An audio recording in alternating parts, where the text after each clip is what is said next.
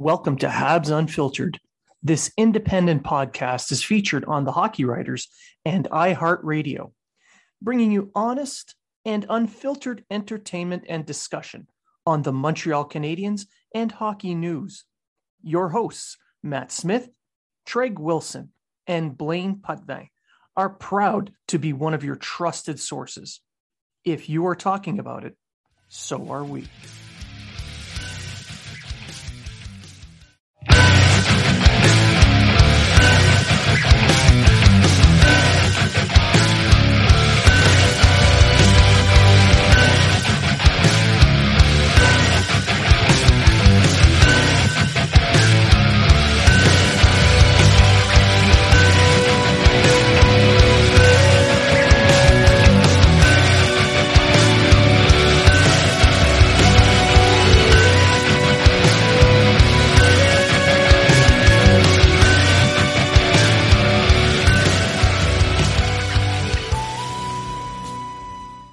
Welcome to Habs Unfiltered.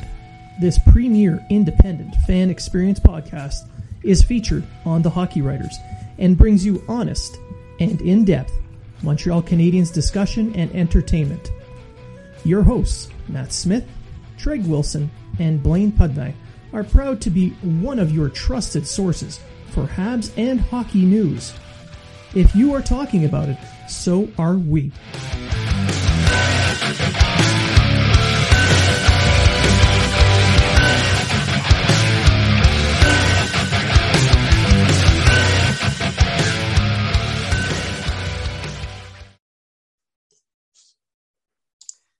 And welcome to Habs Unfiltered, episode 195. I am your host, Blaine Putney. I'm joined now by my co-host, Matt Smith. Good afternoon. Treg Wilson cannot be with us here today as he's got some family responsibilities to take care of. So he sends his best regards, and I hope he's having fun. He's having fun with his family because it's a fun thing that he's doing. So, enjoy that time. So in this episode, we're going to cover basically the end of the Montreal Canadiens as we know it. It has been sadly pointed out to me on Twitter that this team has no hope. They're completely destitute. There is no chance whatsoever. They are 0-2. So I think you hit the nail right on the head. I was thinking the same thing. It is. I'm sorry for sending you that on Twitter. It's Panic at the Bell Center, as a play on words for Panic at the Disco. Hey, hit that button. Spin me right round, baby, right? So, yeah. So I guess this episode's the funeral episode for the 21-22 season. This may as well just be the we're drafting Shane Wright episode, really. So what's the hashtag for that? I don't know. There's a bunch going around. I just don't know off the top of my head. Right to the bottom. There you go. Hashtag right to the bottom. There you go. Teams 0-2, they will never win a game. Yeah. Might as well just go 0-82 and yeah. Just done. Yeah. Yeah. So obviously we're making fun of, are we surprised, honestly, by the reaction? I'm not at all. You get a team that just went to the Stanley Cup final and everyone's just going to expect them to do the exact same thing. But when you look at the rosters, they're completely different. So it is what it is. You know that they could have won both games and it would have been, they didn't score enough, or this player X didn't do enough, or whatever else, right? So yeah, there's always going to be people that are going to bitch. And luckily, we're here to talk about it. That's right. And just to, bring people back to reality a little bit and make them realize that losing 2 games at the start of the season is not the end of the world. Tampa Bay is also 0-2. No, they won last night. Did they win last night? Yeah, they came back. Oh, okay. Yeah, it was like 7-6. Oh, They wanted overtime. There you go. All right, I retract my statement. It's time to panic. That's right. But seriously, I mean, come on. They gave up 6 goals To to Detroit. Detroit. But Montreal let up 5 to Buffalo. So is it that much of a difference? Really? It's about the same. It's one's got Stevie Y. So yeah. But let's be honest. Let's look at this honestly. The game against Toronto, the Canadiens, they had some good moments and some bad moments, but all in all, they competed and they just came up short. You can argue that Nylander's goal was scored with maybe too many men on the ice, and they took advantage of that. It doesn't matter. They lost. Yeah. That's the end result. But they were in the game and they were competing. They were, and especially the first, say, 10 minutes of the game or so, until the penalties started happening. That was really what drew back the momentum that they had. Other than that, it was mistakes that they made that led to their demise really at the end of the game. True. And in the second game, which was a trap game, and it's a back-to-back, and it's Buffalo's home opener, and there's a lot of reasons why both Toronto and Buffalo would be super motivated to play the Canadiens right away. Toronto is avenging their first-round playoff loss, because Toronto can only win in the regular season, not playoffs. So this is a big deal for them. And for the Sabres, it's their home opener, and a bunch of guys who everyone is saying are the worst hockey players in the NHL wanting to prove something. So they show up. Hey, here's a team that was in the Cup final, their division rival. It's our home opener. The motivation was there. Yeah. That's not an excuse. It's just, this is what they faced. Yeah, it's true. There's a lot of reasons why the Canadiens lost, and a lot of it has to do with themselves. But before we get to that, there was some news today as we're recording. It's Friday. It's October 15th. And Pierre LeBrun reported that according to the news that he saw, the paperwork he saw with the league for Weber's LTI, it's looking very likely that he will never play again. So what's your thoughts on that? Something you don't want to see. Obviously, there's always the hope that you're going to have the player back, and the player's going to go out on his terms, etc. It's kind of heartbreaking, to be honest. I've been a Shea Weber fan my whole life, and he's been a fantastic leader on this team. He's been a fantastic player. You look at him, and he just kind of breathes leadership. And it's something that this team is lacking right now. And I know that's something that you're going to get into in a bit. It's just not something you want to see. Hopefully he's healing up, and hopefully these injuries that he's going to have, that he's currently dealing with, even though we might not be able to play hockey again, hopefully he'll still be able to, live a normal, pain-free life with his family. Right. Yeah. And that's really the key at this point.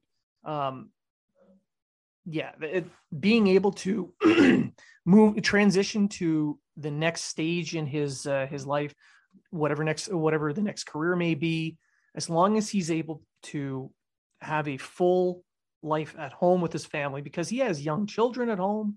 He's still fairly young. He's only 36. So you don't want to be hobbling around the rest of your life.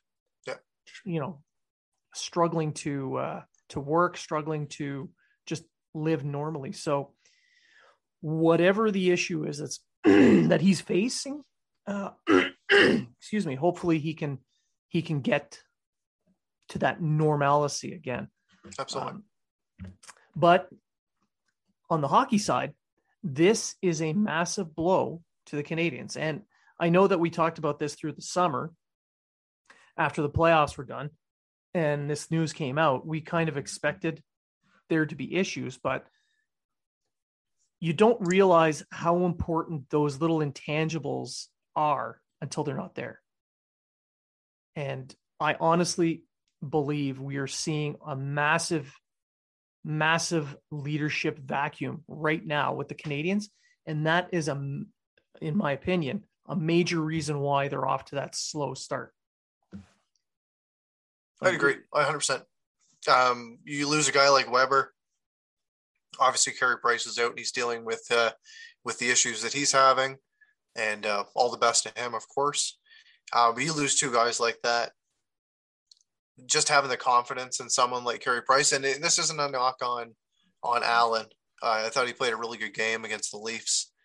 But you lose a guy like Weber, and he shows it on the ice, and he the guys won it. He won the Messier Award. There's a reason for it. They don't just give that to anybody. And to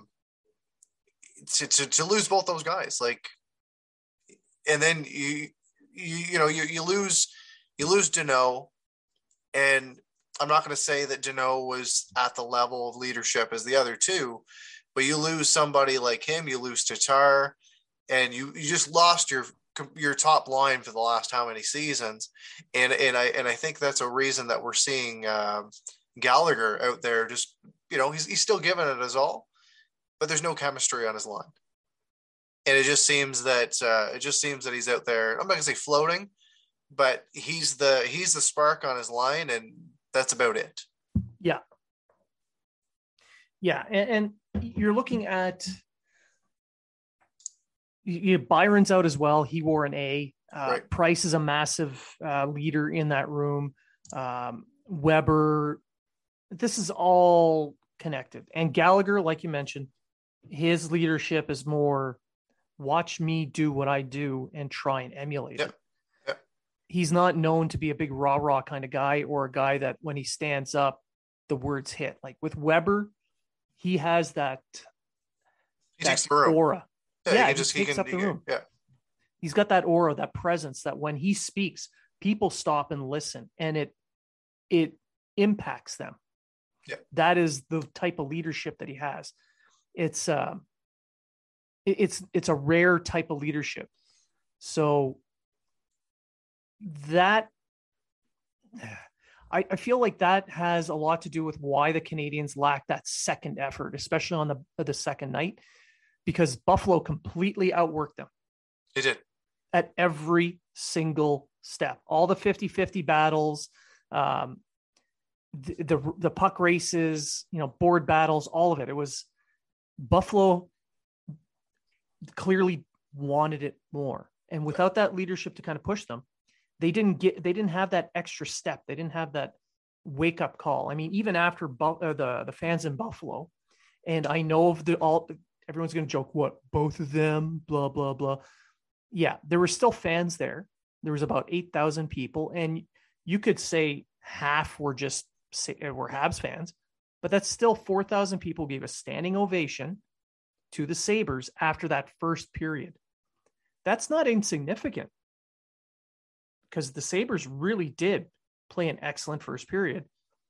And is it because the Canadians didn't give enough pushback? But either way, they had that standing ovation. And if I was one of the Montreal Canadiens, I would have tried to use that as fuel. Yeah. But they didn't. No, they didn't. They came up very flat, and I thought that their discipline or lack thereof was very apparent. Yeah. And once again, it was a lot of mistakes that they made themselves. And I thought that after the third goal, I thought they stopped playing.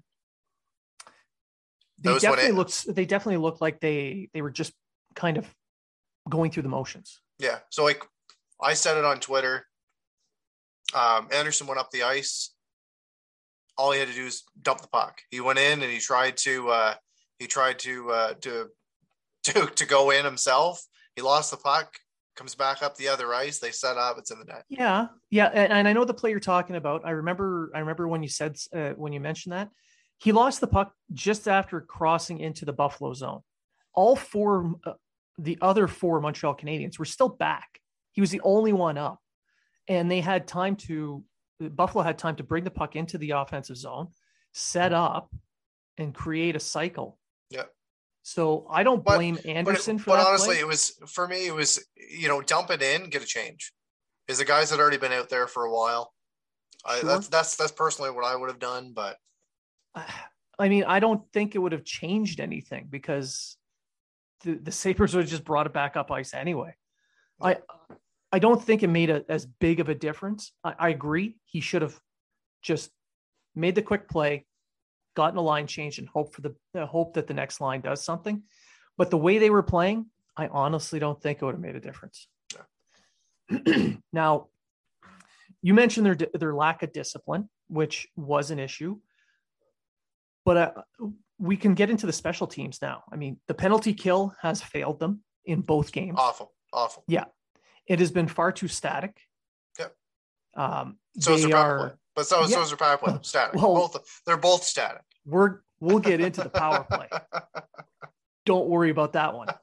But the penalty kill, they don't have that edge that they had last year. Last year, even when they weren't going well, at least the penalty kill provided some kind of a threat to the other team.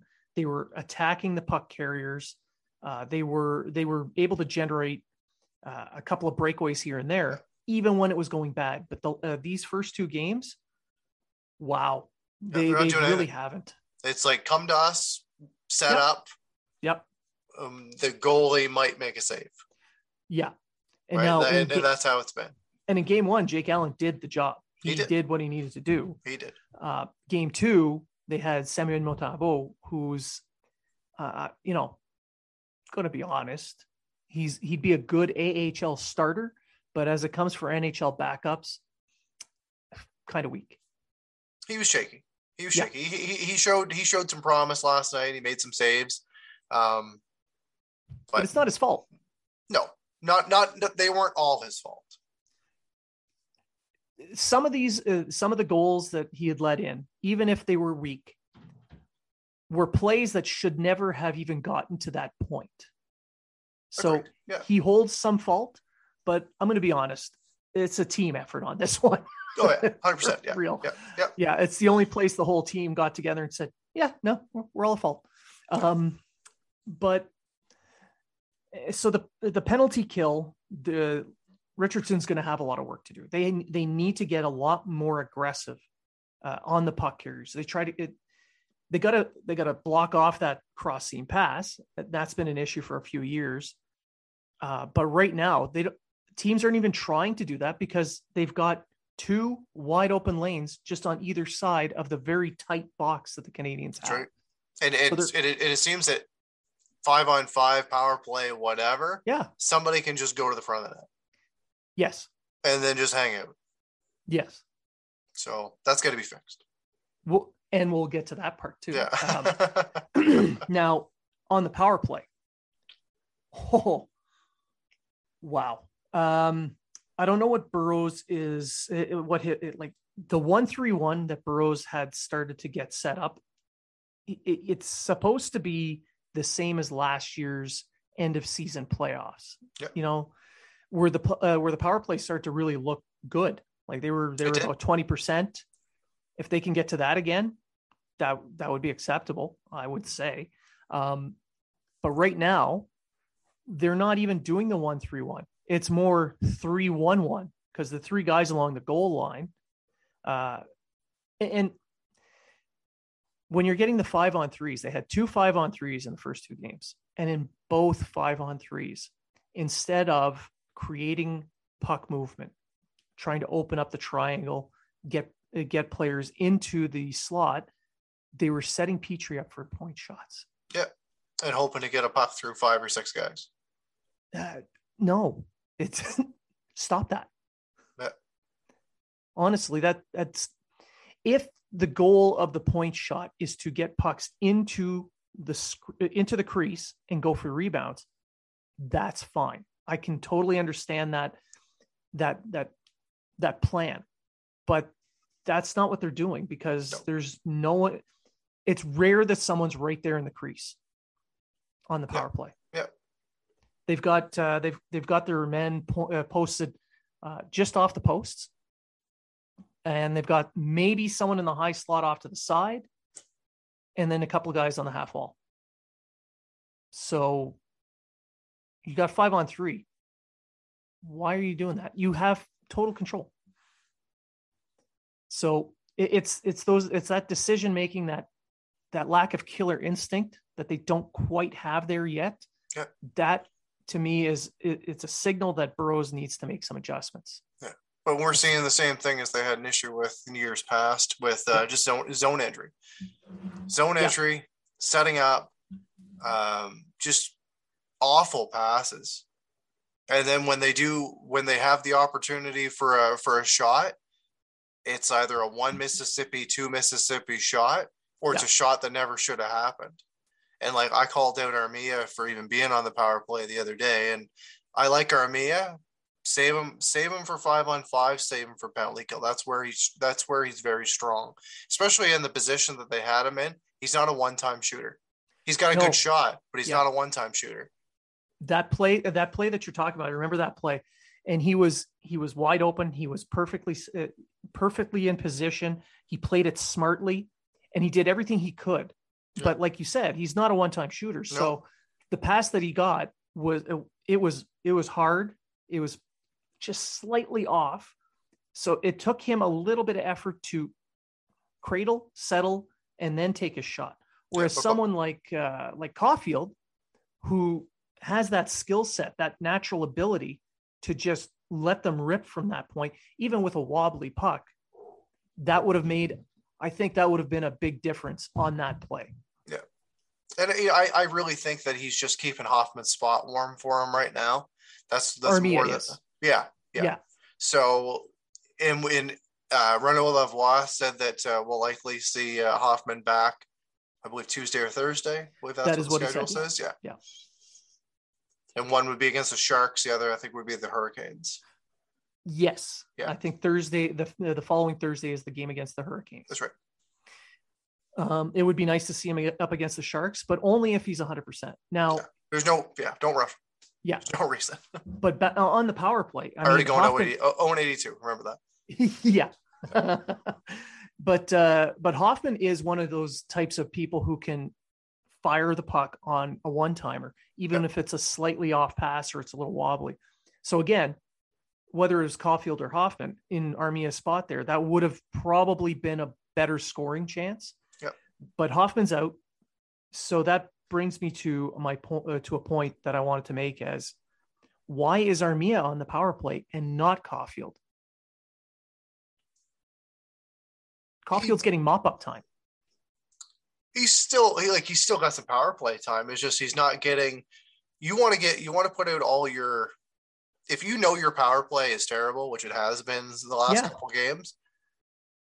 If your guys are rested, put them out there. Put your 5 best guys out there with put Petrie on the point because he's the only real guy that they've got back there.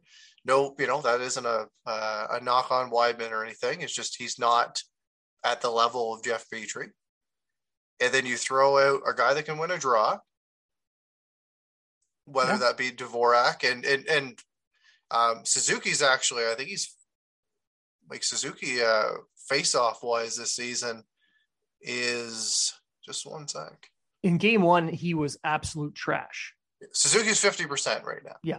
So he was 40% in game 1 against Toronto, but he was 60% in game 2. Yeah. So But again, so Dvorak and Suzuki are 2 guys that could win you a face-off. Yeah, and then you put out guys that can shoot the puck, and you guys that can put out a guy or 2 that can get them the puck.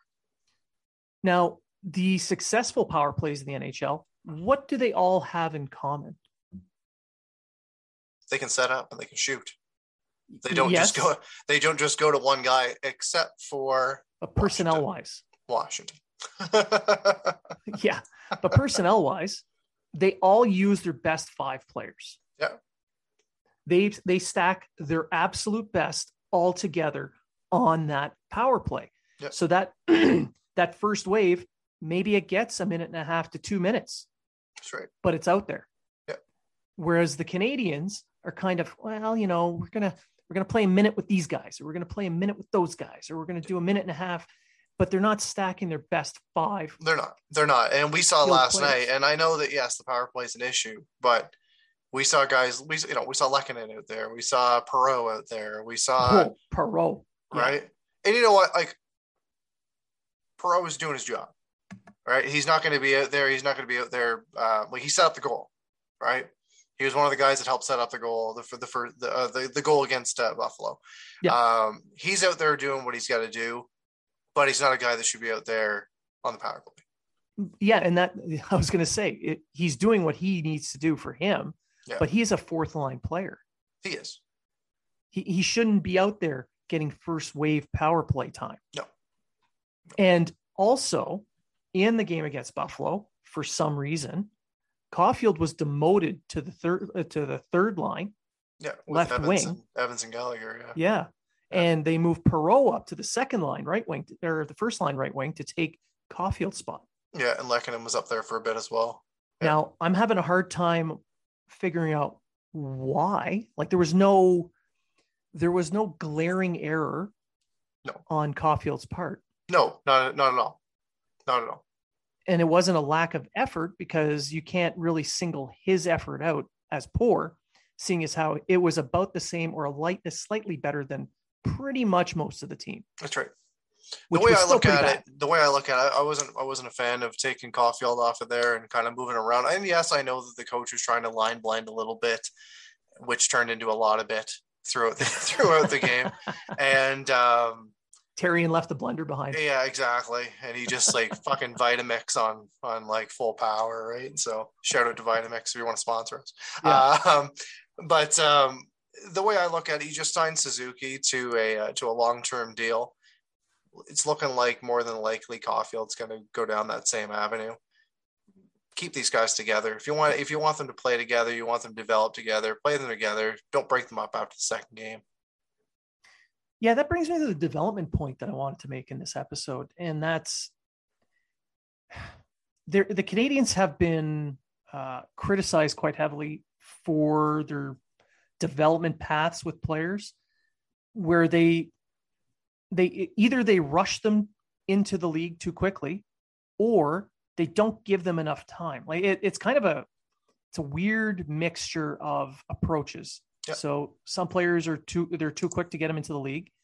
And at times they're way too quick to pull them off the ice or make them do things differently when they make a small error. I'm happy right now that they're giving a little bit of leeway to like a guy like Romanov, because I feel so far that in the first two games he's made a couple plays, but he hasn't looked like Romanov of last year. Not yet. I don't think I think they're setting him up for failure with his partner. So no knock on partners. Yeah. Well, again, Vitamix Blender out, sponsor us. But most of the time he has been with Wideman. Yep. And a lot of the glaring errors that we saw have been when Wideman's on the ice. Now, Wideman is a replacement level 6-7 D man who will make errors when trying to push offensive plays. Yep. Not exactly the best mentor for Romanov. So there was one play against the Leafs where Wideman was in a battle on the blue line to keep the puck in the zone. He ceded the blue line to keep his defensive position, lost his footing, and tried to make a poke check. At the same time, Romanov was trying to go in to support him as he was falling. And when Wideman reached for the poke check, Romanov read the play and moved back. But that slight hesitation gave the gap that Toronto needed to create a 2-on-1, kind of leaving Romanov out to dry. So it's these little things that kind of set Romanov up for failure. Now, if he were to be given a steady diet of Savard as a partner, that would be a much better pairing. Which I would like to see. Yeah, I would like to see. And the Sherratt, like I know Treg put up a graphic of Sherratt and of Savard, and it's not as bad as the eye test looks. But that's only going to get you so far as long as if Sherratt can stay out of the box, right? Like I know the guys, he had an A on his jersey last night. He was playing with some edge. you can only go so far. I like his physicality, and maybe that was his way of saying, "Hey guys, let's get into the game." Yeah. But at the same time, when Edmundson gets back, I think that there's going to be a little bit more, I don't know, control in the defensive zone, and there's going to be maybe a little bit more because as of right now, I'm thinking that Weidman will likely be the guy that will come out because I've liked what I've seen more so from a guy like Kulak than I have from Weidman, despite Weidman getting the goal the other night, being in the right place at the right time. I think Kulak brings a better overall game, and I keep him in the lineup. Yeah, no, I'd agree with that. I think that once Edmundson returns, it kind of pushes everyone back into the right seat. That's right. It's going to be interesting to see who's going to be with Savard, though. Is it going to be Kulak, who's been playing top with Petrie? They're going to keep Sherratt, who's been, for the most part, with Savard? Or are they going to put Romanov up and then maybe do a pairing with Kulak and Sherratt? My feeling is they're more than likely going to do Sherratt and Edmundson, or Sherratt and Savard, sorry, and put Kulak with Romanov. That could very well be. Now, I agree. I think Kulak and Savard would be a good pairing. I personally would prefer to see Romanov with Savard and Kulak with Sherratt. Yeah. I think that would give a better balance to the Canadiens' defensive core. Like you mentioned near the top of the show, how the Canadiens were struggling in their own zone, how they were scrambling everywhere, and they couldn't control the flow of the game. By setting up a good mobile puck mover with a more physical stay-at-home type, that gives more of a balance where they can have better control in their own zone. Agreed. And one thing I'll throw out for defense before we move on to something else is the usage of Jeff Petrie.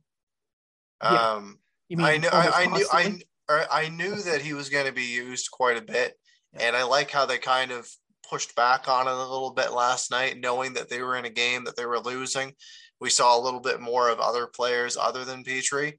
But, if you're going to play him 25 minutes a night, 26 minutes a night or more, he played almost 27 in the opener. Put him out there to succeed. Don't just put him out there because he's got to be out there and he's going to be your number one. We know he's going to be the number one because Weber's not going to be, isn't around. That's right. And that torch has kind of already been passed with the usage of the last year or so with Petrie. But put him out there to succeed. Don't put him out there just to put him out there just because, he's the guy. Get him out there on the power play. If you can, give him some breaks on the penalty kill. If you can, don't give them every draw. Use them where you can succeed. Give him offensive zone draws. Right? We know he's got a bomb, and he can make a good first pass. Yeah, and he is that top pairing puck moving type that they're going to have to rely on. But to rely on him for almost 30 minutes a night season long, it's not sustainable. No, it's not sustainable, especially when, for the most part, he played with Kulak. There was a little bit of change there as well, but Kulak's not a guy that's going to stay there with you for 22 to 25 minutes or more. No.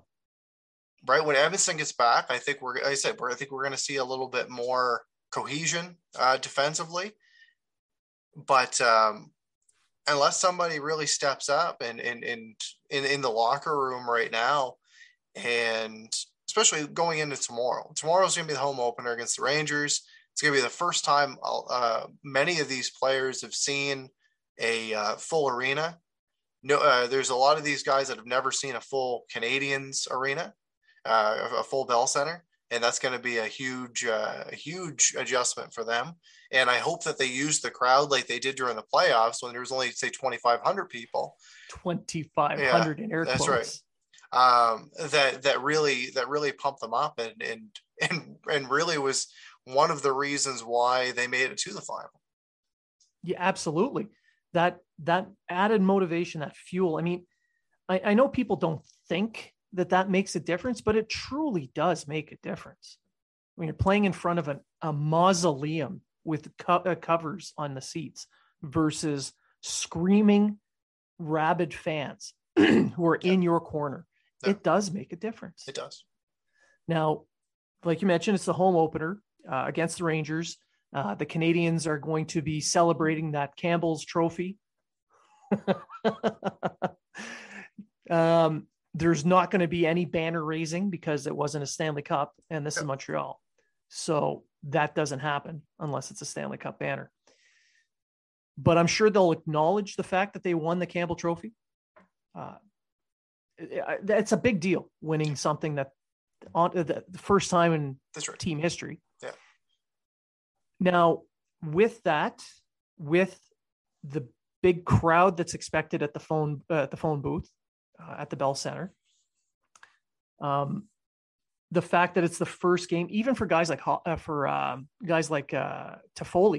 or Anderson, and those Caulfield, etc. Yeah, all those guys are going to be in awe of what they see. Yeah. Losing those two games the way they did, especially a game against Buffalo, they have that motivation to come out and win something. They're going to be in front of their fans. You're really not in trouble until you lose at home. Yeah. So there's going to be that added motivation. What do you expect to see? I know we expect to see a jump in their game. Do you expect to see any adjustments from the coaching staff? I think Paquette's going to come out. That's going to be one. That'd be one that I would make. I would take Paquette out and I give Brooks a shot. Okay. I would give him an opportunity as the fourth line C. Other than that, I don't see very much in terms of lineup changes. However, I'm thinking that the Suzuki Caulfield line, personally, I would take Toffoli off that and switch him out with Anderson. Do you want to take Anderson away from a line that's actually clicking, though? Do you want to adjust that line to get a different line going? Or would you rather, or you move Gallagher and bring some spark up to that first line into that line? That could work. Because right now the only line that's going is the Dvorak line. That's right. Now I wouldn't want to touch them. Right. Leave them be. I think the Anderson Drouin chemistry is working. Let that be. But okay. I agree. Yeah. I agree that making a change on Suzuki's wing would be beneficial. Yeah. And I like the idea of Gallagher. Yeah. But you could even do Armia. That's who I was going to mention. Right. I would try to pick Armia based on the way he plays his game. He's more of a puck retrieval player. Yeah. He plays a cycle game. He's very good at getting the puck, holding the puck, and then creating something from the half wall. Yeah, then that would leave you Gallagher, Toffoli, and Evans. Yes, which would be an excellent third line. Yeah, and then you'd have, say, Brooks, Perreault, and Lehkonen. Yes, I would not take Lehkonen off that line whatsoever. No, I would not. But for the Armia, the addition of Armia would, I think, create some space for Suzuki to make some plays, because you saw he generated some offensive opportunities. He created some passing lanes with some shifty little body movements. He did, yeah. But the players weren't quite right in the position to take advantage of that. Whereas I think in a game where they're a little bit more motivated, a little bit more, pumped up, we'll see those plays develop and actually get finished off. Either a shot on net, just missed, maybe a nice goal. Yeah. But I think having Armia would really help Suzuki's game, and that would also open up space for Caulfield. And it could possibly give a little bit more minute sharing between those lines. Yes. Having Toffoli down there, and and maybe it would be something that could get Gallagher going as well. Yeah, I agree. I think if having another offensive player on your wing with Evans' speed, with those two wingers, I think that would be a good mix. Yeah. It would also provide the Canadians two guys who could score 30 goals on a third line going up against the bottom six for the Rangers, which could be a mismatch for the Canadians. Yeah. that could be beneficial for them. That's right. But again, everything rests on the defense because the Canadiens' complete offensive plan rests on transition. So you don't see a lot of that from the Chiarot-Savard pairing. Nope. So if there's adjustments to be made, I would hope to see a little bit more balance given for puck movers and stay-at-home types. Without Edmundson there, I don't have a lot of hope for that for Saturday night. Yeah. All I'm going to be hoping for is that Allen's able to make that first save, and whatever slap shot zone clearance Chiarot makes ends up on a stick at center ice for the Canadiens to get a breakaway. That's my biggest hope. Yeah. Other than on ice or actual gameplay, I'm looking forward to the opening ceremony. Canadians always hit it out of the park with that.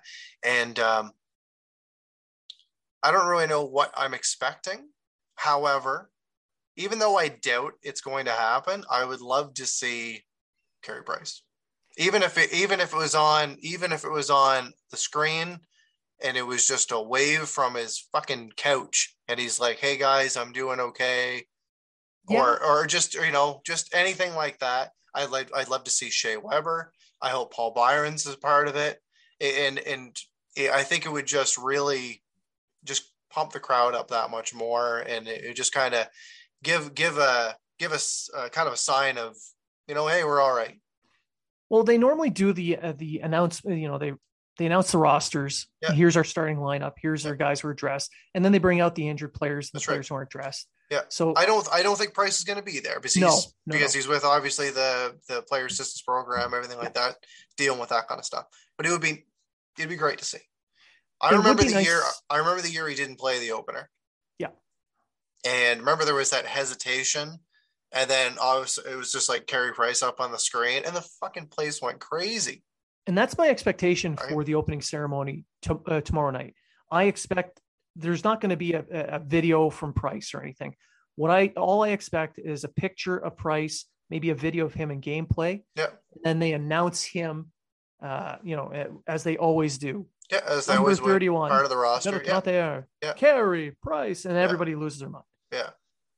What might surprise, I don't expect it, but it would be nice to see Weber actually being in the building. That'd be incredible. Yeah. I doubt it, but it would be nice to see. Yeah. At the very least, they'll announce his name. Yeah. People cheer. Yeah. But yeah, I think the announcing Price, I think is probably going to be the biggest cheer next. The first biggest cheer. The second one, I think, is going to be Jonathan Drouin. Yeah, I think it's going to be pretty big too. I like, for me, I like to see Weber like pass the torch or something like that. Yeah. So something symbolic. Yeah. I don't expect to see that until next year when it's guaranteed he wouldn't come back. But yeah. It's not going to be Seattle Kraken, Vegas kind of effects. That was pretty incredible, by the way. I really enjoyed that.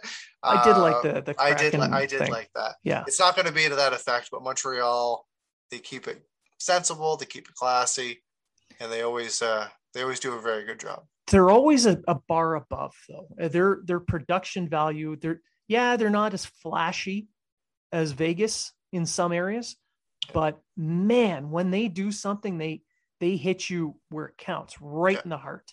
Yeah. So I'm looking forward to seeing what the production staff has for us tomorrow night before the game. Now, I think that pretty much covers everything that we were going to talk about for this episode. Is there any last thoughts? Not to do with the last two games. Just going to throw out a couple names. Some guys that are doing quite well in junior to start the year. Riley Kidney, 5 games, is at 9 points with 5 goals. Joshua Roy, who I thought looked very good during camp. With Sherbrooke, he's got 8 points with 3 goals in 5 games. Xavier Simoneau, remember that guy that's just a really little guy, a little engine that could. 8 points in 5 games. Jan Mysak, whatever you want to call him. So far in 2 games with Hamilton, he's got 5 points with 2 goals. And I'll throw one more in. I'll throw two more in there. Arbor Jacki, who just signed his entry-level deal after a very good camp with the Canadiens. And I'm happy they signed him because now I can pronounce his name. He's got 3 assists in 2 games with Kitchener. And Caden Gooley, he's the captain of the Prince Albert Raiders. In his first game, he picked up 2 assists. Yeah, so the Canadiens prospect system is looking pretty good. You look down in the States of the NCAA, Luke Tuck is doing extremely well. Yeah. Harris, Struble, those two are lighting it up down in Northeastern. Yeah. Blake Biondi, yeah. Yeah, and for my final thought, the Laval Rocket are going to be opening their season tonight as we record. It's the 15th of October, Friday night. I'm going to be watching that game for recruits and giving my thoughts on that game. So Paling is going to be there on a line with Yalonen and Lavaliger, RHP. So there's going to be that's an interesting line, because that, to me, that looks like a third line in the NHL in the next 2-3 years. So it's something to look forward to. There's a lot of good futures here. And if anyone's really still upset about 2 losses at the start of a year after getting to the Cup final, I don't know what else to say. I mean, yeah, sure, live and die by the team, but keep some perspective. Even if this year turns out to be a year where they miss the playoffs, keep in mind that maybe sometimes taking a step back, getting a little bit more in a deep prospect year is a good thing in the long run, because isn't that what we want to see? That somewhere in the future, this team is an actual Stanley Cup contender and not just the team that can make the playoffs and could do something. Just a thought. Just keep some perspective. That's all I mean, you do you and do whatever you want, but that's my point of view. So I think that does it. I think so. One more thing. I want to remind everyone that we are still selling the t-shirts, the Habs Unfiltered t-shirt, as I'm wearing right now. They are comfortable. They're well designed. And all the profits go to Vets Canada to help homeless veterans. You'll notice our logo is based on a poppy. And that's more than just a nod to the Flanders Fields poem that the Canadians use for their passing the torch. It's also the fact that we are in the military and the poppy means a lot to us. So by helping us buying these t-shirts and helping us give this money to Vets Canada, you're helping people that we have served with or who have served before us that deserve this little bit of help, this little step up. Because if you've stepped up, worn the uniform and served our country, you deserve to have your basic needs met. And that's what Vets Canada tries to do. So those who have bought them, I want to thank you. Those who haven't yet, get on there, get onto 514 Sports or 514 Shirts. Go buy a shirt. The links, Matt, you've shared them quite often, so have I. They're on all our socials. And again, I want to thank everyone for listening. I want to thank everyone for interacting with us. You guys help make this show what it is. So remember, if you were talking about it, so are we. Habs Unfiltered has special sponsors. Go to seatgiant.ca to save 35% on all your fees when purchasing tickets to NHL, CFL, Major League Baseball, concerts, whatever event Seat Giant sells. Use the code UNFILTERED20, save 35% on your fees. Go to builtbar.ca and save 10% using the code UNFILTERED20 on your purchases online. Go to East Coast Lifestyle and use the code UNFILTERED20 to save 20% off your purchase of any clothing at East Coast Lifestyle. Also, Lift Life. Go to liftlife.ca and use the code HABS10 to save 10%. And For a special promo until Christmas, Habs Unfiltered will be selling t-shirts in conjunction with 514 shirts. If you purchase one of our shirts, the entire profit for the sale goes to Vets Canada. Vets Canada does work to end veterans' homelessness across Canada. So let's help a great cause and wear a great shirt.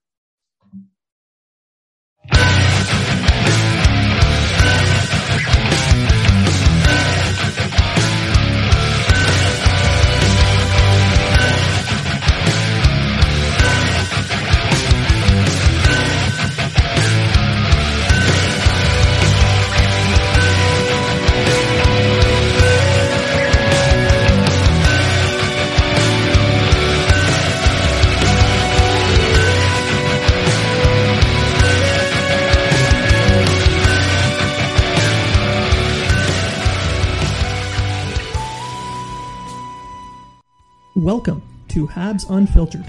This premier independent fan experience podcast is featured on The Hockey Writers and brings you honest and in-depth Montreal Canadiens discussion and entertainment. Your hosts, Matt Smith, Treg Wilson, and Blaine Pudney, are proud to be one of your trusted sources for Habs and hockey news. If you are talking about it, so are we.